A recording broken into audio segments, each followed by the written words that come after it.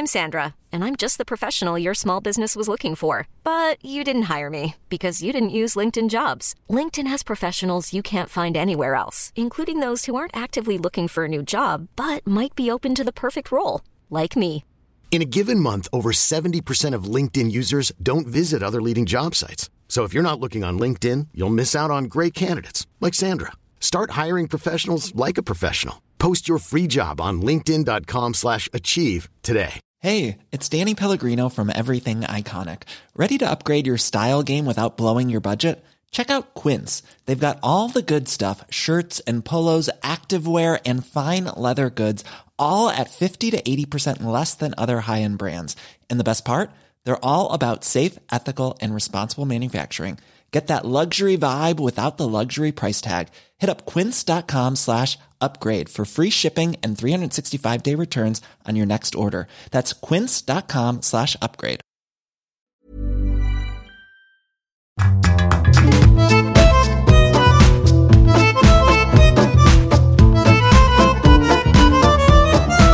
Hello, welcome to The Writer's Routine, the Creative Person's Podcast. My name is Dan Simpson. Now this is the show where we get tips and advice from some of the best authors around on how to come up with ideas, how to jot them down on paper to get them published, and most importantly, how to plan your day for maximum efficiency in mind. Today, we're chatting to one of this country's most successful thriller writers.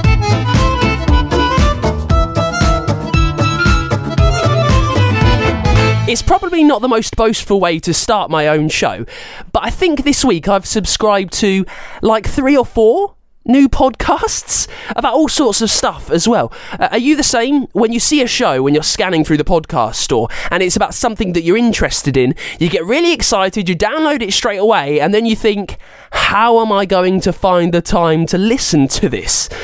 So that was what I was doing. And I want to say thank you to you right now for finding the time to listen to The Writer's Routine. And I need your help to get other people to find us and listen in as well. This is the bit where I get a bit needy and naggy. You know, a bit like a worried mother chucking her scarf at her son in the middle of September before he leaves the house because it looks a bit chilly and you won't feel the benefit if you don't have it. Yeah, I need to ask you, please leave us a review, some stars on the iTunes podcast store. That's the best way that people can find out about this show. It's not done on the amount of downloads, it's on surge of momentum, on velocity. So if you can find the energy to help us out, that would be great. Just leave us a review. Find Writer's Routine on the iTunes podcast store. Our guest on The Writer's Routine this week is Simon Toyne.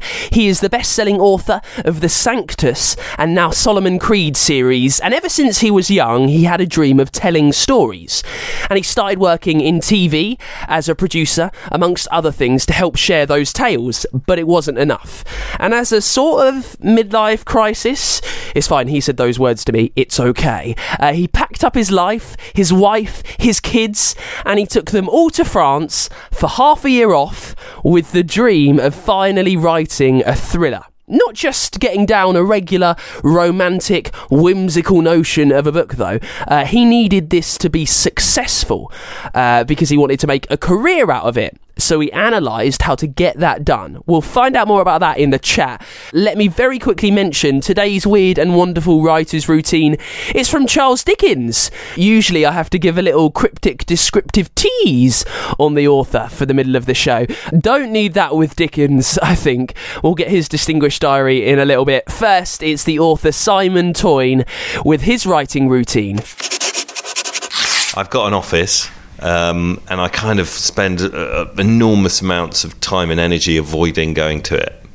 I figure partly because I did spend, before I was a novelist, I worked in television, and so I had an office for a lot of time, or a specific workplace that you have no choice but to go to.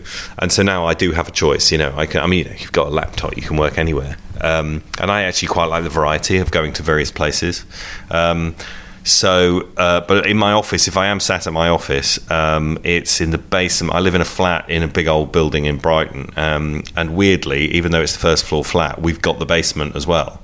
I don't know how it was cut, but anyway. So in the basement, there's a little office. And what's really good about it is there's no internet down there. None. You know, I've even sort of with my phone wandered around trying to get a signal, and it's nothing. There's no. It's like deep in the chalk of Brighton, and so I don't get internet, which is really useful if you're trying to write something, because the internet is just endlessly distracting. And to the left slightly there's a speaker. To the right slightly there's another speaker and a stack of CDs. Because there's no internet, you see, down there, I can't even do the streaming of the Apple Music or the Spotify. So, like, I've had to go old school and either play stuff off my laptop or actually play CDs on a CD player, which is actually quite useful. I use them as timing devices because, you know, an album, a good old-fashioned album, it's around about 40, 45, 50 minutes, which is about the amount of time you can concentrate without your brain starting to kind of, you know, sort of sabotage you. That's in the office, though. So where do you tend to write? Well, I've been doing a lot of travelling this year, so I've been writing on trains and in planes and in waiting rooms and airports and various things, in transit and in waiting for things. Hotel rooms are quite good for writing because they're quite anonymous and you just sort of sit there and, you know, they generally have nothing to look at. I also used to, but slightly less now, write in a cafe around the corner from where I now live in Brighton. So about a year and a bit ago, we moved back to Brighton. I used to drop my eldest two off at the school, which is in Brighton, then sit in this cafe around the corner, Cafe Marmalade, which is acknowledged in Solomon Creed, and literally sit there all day until it was time to pick them up. So I'd have coffee there, and then I'd have mid-morning tea, then I'd have lunch, then I'd have afternoon tea, and then I'd go.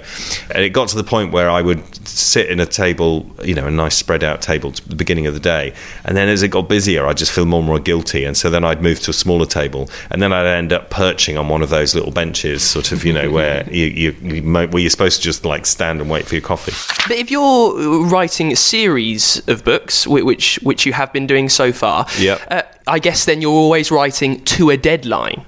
Do you not then need to kind of break up your time so you know where you need to be in your story at what point of the year? Yes, there's a very simple calculation you do. You get a contract which tells you when you need to deliver a book and how long it needs to be. And you look at the calendar and work out how many days between where you are now and where that deadline is. And you divide the number of words by days. And so initially you look at it and you go, I just need to write 150 words a day. That's easy. Then you'll sort of do research and, you know, miss days and do some outlining. And so your word count doesn't go up. So then you'll do the calculation again, maybe a couple of months down the line. And then all of a sudden it's, you know, 600 words a day to hit deadline, and you go, okay, that's 2 pages, that's fine, I can do that. And then there hits a point where you realise you just need to kind of wake up and start writing and do thousands of words a day and to get it. And I, you know, most of the time I do get there, not always. It's a strange process, writing or anything creative, is you kind of, you know what you need to produce at the end, but the process by which you get there is not entirely under your control. Or you hit a point where you realise you really do need to research something in order to make the next bit work. Or the other thing that happens is, you know, even if you've got an outline, which I tend to, you reach normally at just the third, fourth. You know, you've set everything up and developed everything, and it's not quite the end. So it's that little section that links the beginning to the end. It is baggy. There's problems with it, and you need to do something. And often the thing that you thought would work when you were outlining it in abstract months earlier just doesn't work anymore because the characters have developed and things have happened and extra twists have happened. So often at that point you need to go back and rewrite something earlier on in order to open something up in that section that's going to make it work. I think it's time for the origin story. This origin story is one of the most romantic origin stories you will find from any writer. Strap yourself in. I know, it kind of sounds made up, but it's not. But okay, so I worked in television, as I said, and I'd always wanted to write something big. So when I was younger, I'd started off writing screenplays and trying to get them made and made short films. And because I was doing film stuff, I ended up having this career in television because I got paid for doing TV stuff. And so then this part-time job of doing bits of TV so that to fund the writing ended up as this 20-year career. So I was approaching my 40th birthday, which obviously is the traditional time of assessing where you are in life. And I just I realised it was never going to happen. You know, the novel or the big story or whatever was never going to happen, because doing something full-on creative, there's nothing in the tank. So, you know, to try and write a novel at the end of a day. I mean, I know the people who do things like lawyers, for example, often write books and become novelists by writing 2 or 3 books in their spare time, or, you know, they'll go to chambers and an hour ahead of when they're supposed to be there, and they'll write something.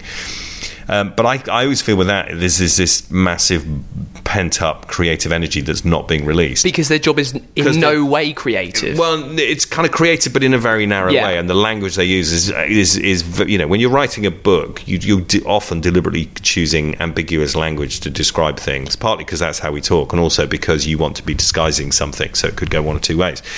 If you're writing a legal thing, it's got to be absolutely, you know, there's no ambiguity. It's kind of, this word means this, and this phrase means this. So it's a totally different thing. So I can totally see how you'd want to write a book to free yourself. But if I was doing creative stuff where all of that was coming into play anyway, and producing big series and being in late night edits and being on location, you know, there was no real energy left. So I figured if I was ever going to do it, I needed to, you know, do it honestly, and if it failed, fail honestly. So I quit my job. I said I thought I could give myself 6 months to try and write something. I said to my wife, why don't we go on an adventure, on a little family adventure? So we saved up for a bit, and then we rented our flat out in Brighton, and rented a house in the south of France, in the Tarn. So that was the plan, but also to make the money last, because, you know, the rental of the flat in Brighton was funding it partly. We went in the depths of winter, where no one wants to go to the south of France, and we've realised why people don't want to go to the depths, because it's really cold. And I had 2 or 3 ideas of books I was going to write. I'd sort of been noodling around with some things, and I thought 6 months I knew I could write, because, you know, working in TV, I'd been creative to order. So we set off to our house in France on the 1st of December 2007, I think. The plan was go on the midnight ferry from Newhaven to Dieppe, and then drive down the 8 or 9 hours to the house, make it all nice, and then a day later they all fly out. But it's December the 1st in the Channel, and so there's a massive gale blows up, and we didn't sleep at all. But when, you know, we arrived in Dieppe, just glad that we weren't dead. And as we were driving in, about 40 minutes inland from Newhaven is Rouen. From Dieppe is Rouen, and as we pulled in, I saw the spire of Rouen Cathedral, which is this very kind of needly, sort of strange tower of a thing, and a quote that I listened to ages ago or I'd read somewhere and really liked, came into my head, which is "A man is a god in ruins," the Ralph Waldo Emerson quote.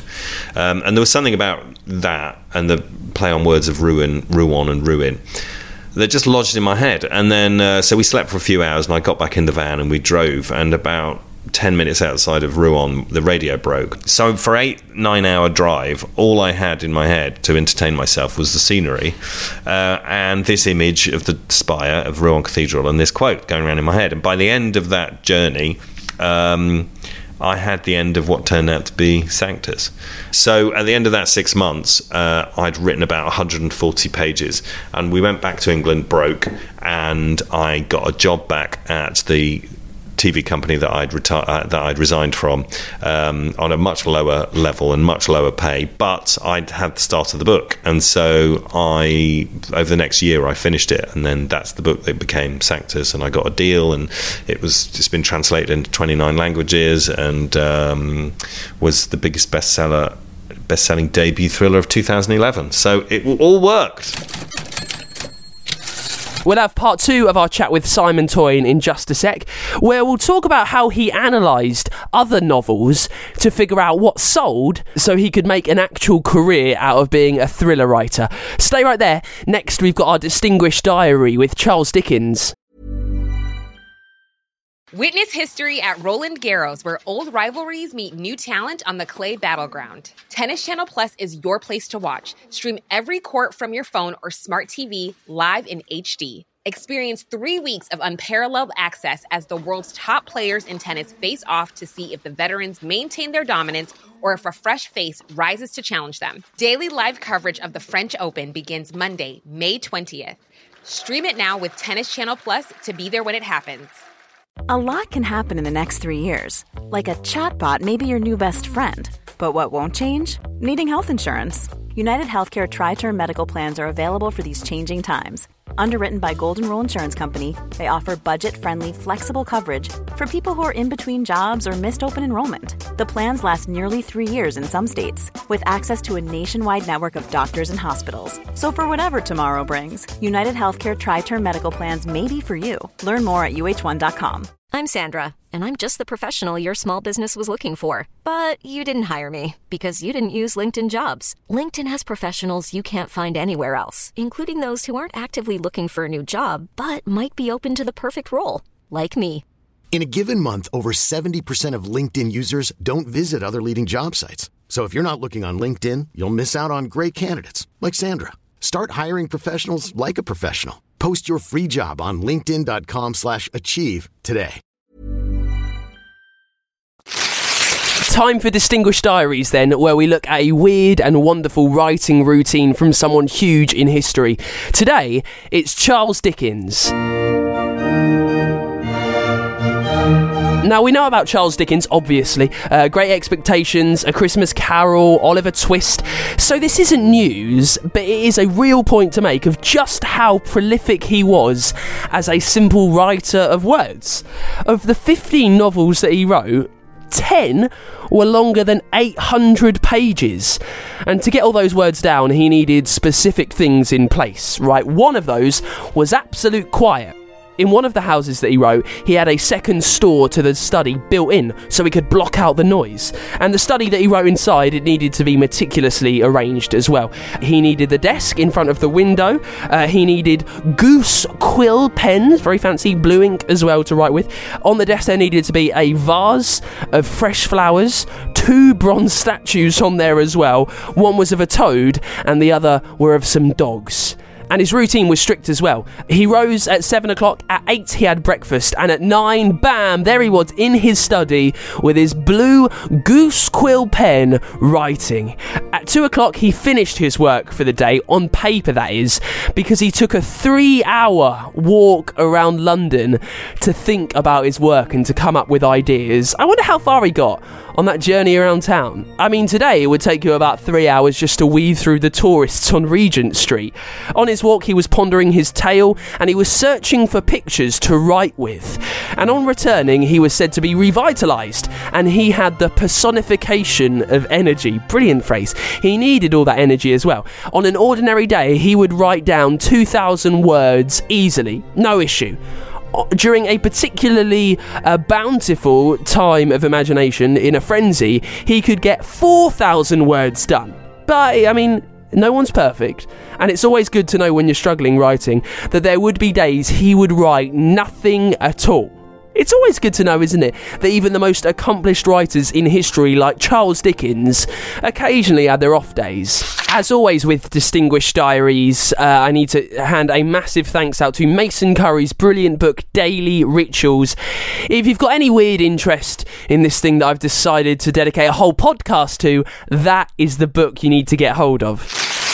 Right, it's back to part 2 of our writer's routine chat with the author Simon Toyne. He's one of the UK's most successful thriller writers. His debut novel, Sanctus, was published in so many different languages all over the world. We'll talk to him about that. We'll find out how he made sure that his stories would sell well, and also at what point he starts to know who the bad guys are. Here's what I'm now interested in is, so you've been to Rouen, you've seen the tall spindly spire of the cathedral, and then you've got your idea of how the first book ends. Now, what I found fascinating about the series is it hugely grows into something you don't think it's going to become. In the second book, there's so many ideas, religious ideas, that you don't really get is happening. So at what point are they creeping into your mind? What I guess I'm asking, in a very, very incongruous way, is, are you thinking of it book by book, or in a Harry Potter-esque way, do you know how the whole arc of stories 1, 2 and 3 are happening? Well, when I was planning Sanctus, I had no deal. I didn't know anyone in publishing, and so I was just trying to write a really good thriller. So all of my thinking was it was going to be a self-contained book that when it finished, that was it. I wasn't sort of planning a series or a trilogy or anything. The central premise is, so at the start, a guy climbs to the top of this monastery in the middle of this town called Ruin in southern Turkey. And it's a bit of a kind of religious theme park of a place now. It's got huge history, and there's all these rumours surrounding it, and particularly this place called the Citadel, which is this monastery in the centre of it that's built into this tower of rock, that it contains some sacrament, some relic upon which, a foundation, some magical thing upon which all of Western religion has been built. Anyway, so it starts off and a monk climbs to the top, makes a symbol of the cross with his body, and then falls to his death. And he falls in such a way that he just falls outside the jurisdiction of the monastery. And so the city police take over, and there's an autopsy. And in his body, they find that he swallowed some things, obviously clues. One of which is a strip of leather with some numbers etched on it, and initially they think they are verses from the Bible, but they suddenly realise actually it's much more simple than that. It's a phone number. So they dial the phone number and get through to a woman in America who's a journalist, who turns out to be the sister of this guy, this monk who fell to his death. And at that point, as a reader, you are going to find out what the sacrament is, and that was the engine of the book. It's like, here's a massive secret supposedly held in this place, no one knows what it is, or even if it exists. As a reader, you are going to find out what that thing is by the end of that book. So my problem with the first book was, once you do find out what that is right at the end of the book is over. Yeah. It's done. So the problem with the first book, when I did my first draft, was having to tie up all those loose ends very quickly once you find out what the sacrament is. So I did that, and the way I did it was a sort of epilogue that was 1 year later, and you see the Citadel, and you see the various people, and you can see that person didn't die and they're okay now, and you can kind of pay off a few things and say, well, we discovered this and this and this and whatever. And it kind of worked in terms of just wrapping up everything very quickly, but it was very unsatisfying in terms of the characters who were still around.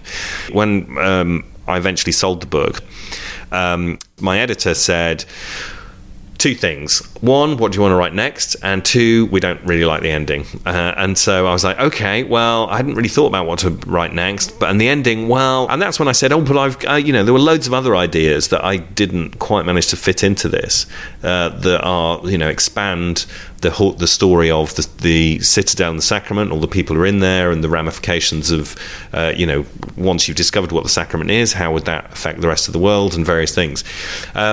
And so in talking about it, I realised there was another book in it. And actually this epilogue of 1 year later, I could, rather than just doing an epilogue and jumping 1 year later, I could write a book that filled in that time. And then in the process of figuring out how to do that, I realised what I did was I wrote the outline of what turned into book 3. But I don't quite know how to get from the end of the book that I've just written to this new book. So then I started figuring it out, and this linking got longer and longer and longer, and then until that became a book. So then this 5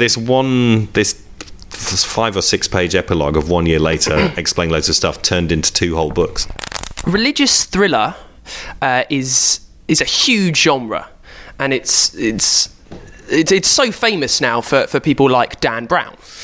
What did you feel about getting involved with your first book being in that genre when you put it out there?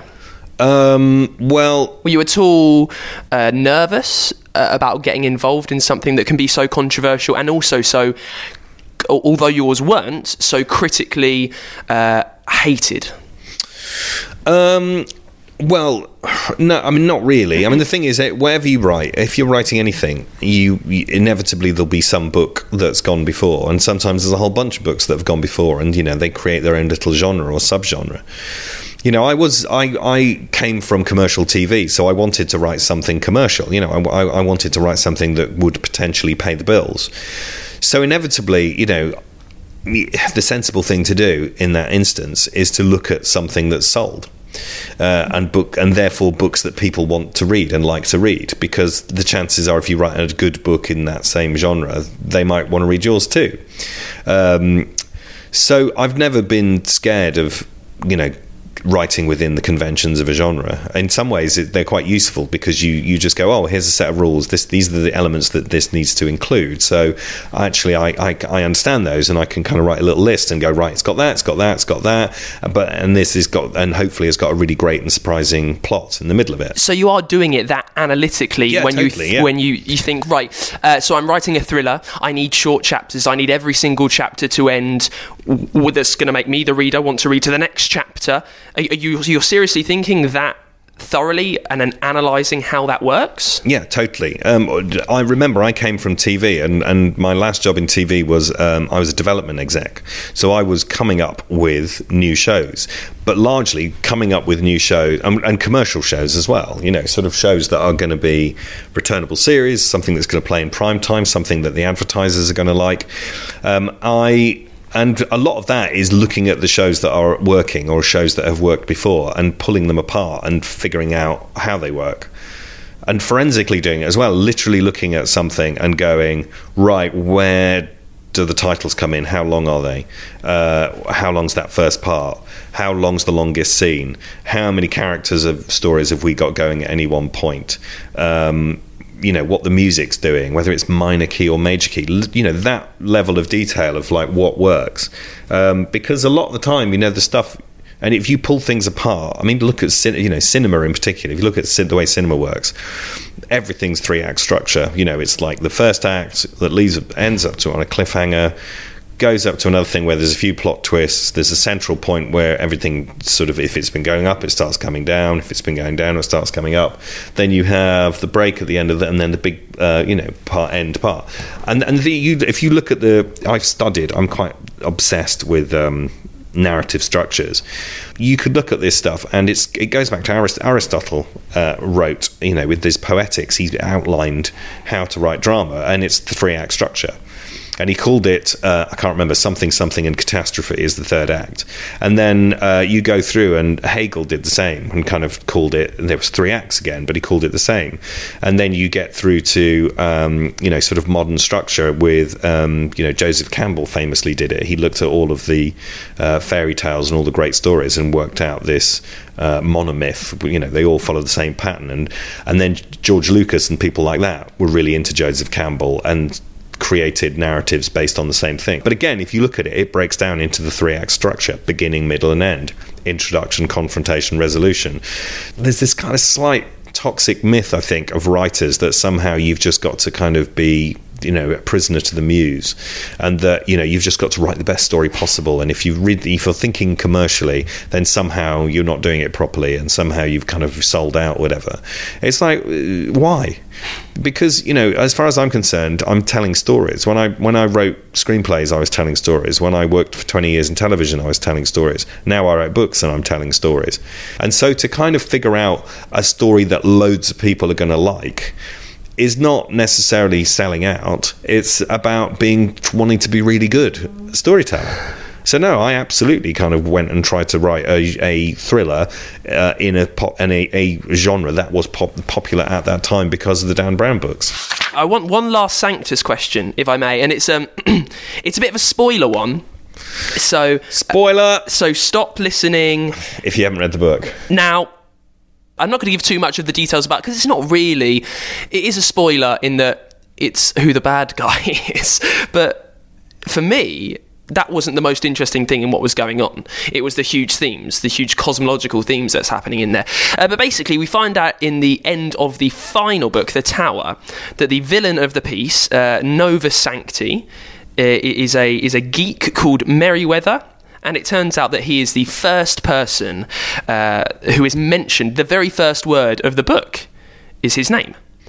How did that happen? Was that a case of you being surprised and then you reworking it? Or did you know that the whole way through? No, that was me being surprised by the story. So I started off. So The Tower really is, it kind of takes the themes from the first book into right up to the modern day. And so it starts off with a cyber attack on the Hubble Space Telescope, which is looking into the deepest, furthest known space, and lots of people think it's a heresy. They say that effectively what we're trying to do is look at beyond our known universe to gaze upon the face of God. The way I tied it in with a modern thriller is that there is a cyber attack on the space telescope. So rather than looking out to the farthest reaches of space, it turns around and looks down on Earth. So it's kind of it's looking not at God but at man. And the guy who happens to be on duty at the time when this thing happens is this cosmological geek who works at the Space Control Center. He's like a 50s throwback, isn't he? Yeah, and he wears knitted ties and he's buttoned down and wears horn-rimmed glasses, and then and his heroes are all the guys who did the Apollo missions and all this sort of stuff. And it turns out that they find this data that Hubble had seen, and it looks like a countdown. But there's all these theories, that it gets out that it's countdown to the end of times because we've looked upon the same, we've dared to look upon the face of God and their big heresy and all this sort of stuff. And all the way through, there's an idea of, so the Sanctus, which are this ancient order of monks that looked after the sacrament in the first book, have all been wiped out pretty much in the first two books. And so there's this new guy who's mentioned a couple of times, you see him performing the same rituals that they did, called the Novus Sanctus. So it's the new sanctity, effectively. But you don't know who he is. And you all the way through, you're thinking, could be this guy. And I kind of knew I needed this guy, but I didn't know who he was going to be. At what point did you find out who it was? I can't remember exactly, but I think I was about halfway through it, or maybe even 2/3 of the way through it, when it suddenly occurred to me who the perfect person to make this person would be. And also that thing of how satisfying it would be if you see this guy right at the beginning and then he kind of pops up and you just totally forget, he's there literally on page 1. He's there, and but as you say, it's not the main mystery, really. I mean, there's all these other mysteries in it. That's one of them. But then, the revelation of who he is, it comes at the end, right, in this big kind of sort of surprise moment when you see him, and you kind of you realize who he is at the same time as the other people realize who he must be, and then there's this scene going on where it's all very tense. No more spoilers, but so that was absolutely a moment where the story surprised me, and I just had that idea and thought, oh yeah, that's good. Writing books is not like a lot of other things in that you don't consciously get better at it. I think you do get better at it, but it's not conscious, because you struggle. Every book is a struggle. Every scene is a struggle. Every character is a struggle. You sort of you get it wrong. Most of it is getting it wrong and making mistakes, and then just finding a good bit and working on that. And so what I've come to terms with is, unlike playing football or something like that, where you play, the fitter you get and the more skills you have and you can tell. Writing is, when you write a book and finish a book, at the end of it, all you've really learned how to do is how to write that book. And so when you start a new book, all the bets are off. There are certain things you've got, like in terms of just natural pacing or character or dialogue or whatever, that you can improve at, but that sort of details. Actually writing the book, you have to figure it out every single time. I don't think I could read any of my older stuff and look at it and just go, oh yeah, no, I can see what I was doing there and I'm better at that now or whatever. I'd just be looking at it wincing and just going, oh god, I'm sure I'd probably want to change everything. I think this is the Dorothy Parker saying, which is really good. She says, I can never write 5 words, but I have to change 7 of them. And I think that's writing. And you constantly want to change it. So I've learned that, and I've come to terms with that, I think. Another thing I have learned about writing, having now done 5, is that there is always a point, roughly halfway through, around about the 50, 60,000 word mark, where you absolutely are convinced that the idea that you thought was good enough to be a book is the worst idea anyone's ever had, and you need to rewrite it all, and you should just stop, and you don't know what you were thinking, and you don't know how you're going to finish it, because you've got to write roughly the same amount that you've already written that all needs rewriting. And I've realised, not only through my own experience but talking to other writers, that happens every single time, and you just, again, that goes to the point. My own advice is you just need to ignore it at that point and just keep writing, knowing, in the full knowledge that it's rubbish and no one will ever read it and it's terrible, terrible anyway. But just get to the end point, because then you can put it to one side and get drunk and do something else, and then, you know, print it out and then read it with sort of one eye closed, sort of preparing to wince, and discover that it's not that bad. Yes, it needs work, and, you know, it's waffly in some places and some stuff doesn't make sense, but it's not as bad as you thought it was 60,000 words in when you thought it was the worst thing ever. A massive thank you then to Simon Toyne for coming on The Writer's Routine. He's a very busy man, and he managed to find the time for this interview in between filming his CBS TV show Written in Blood and also writing a brand new book too. So yeah, that 6-month sabbatical to France has definitely paid off for him. The second in the Solomon Creed series as well, it's called The Boy Who Saw. It's brand new and you can pick it up right now. And thank you so much for listening. Remember, you can tweet in and give us a follow. We are at WritersPod. You can email us, writersroutine@gmail.com, and make sure you subscribe and leave us a review on iTunes, because we're back next week with an author who has written like an encyclopedia on gender equality. I promise it's completely different to anything you've read before. It's written by David DeVere, and we'll get his writing routine on next week's show. I will see you then. Goodbye.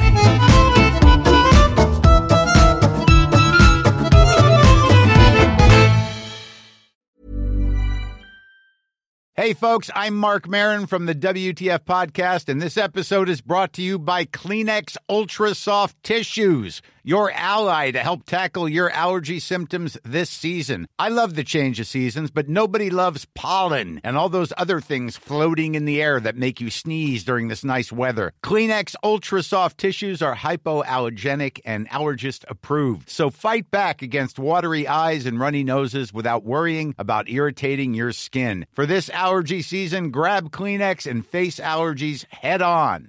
Planning for your next trip? Elevate your travel style with Quince. Quince has all the jet-setting essentials you'll want for your next getaway, like European linen, premium luggage options, buttery soft Italian leather bags, and so much more. And it's all priced at 50 to 80% less than similar brands. Plus, Quince only works with factories that use safe and ethical manufacturing practices. Pack your bags with high-quality essentials you'll be wearing for vacations to come with Quince. Go to quince.com/trip for free shipping and 365-day returns.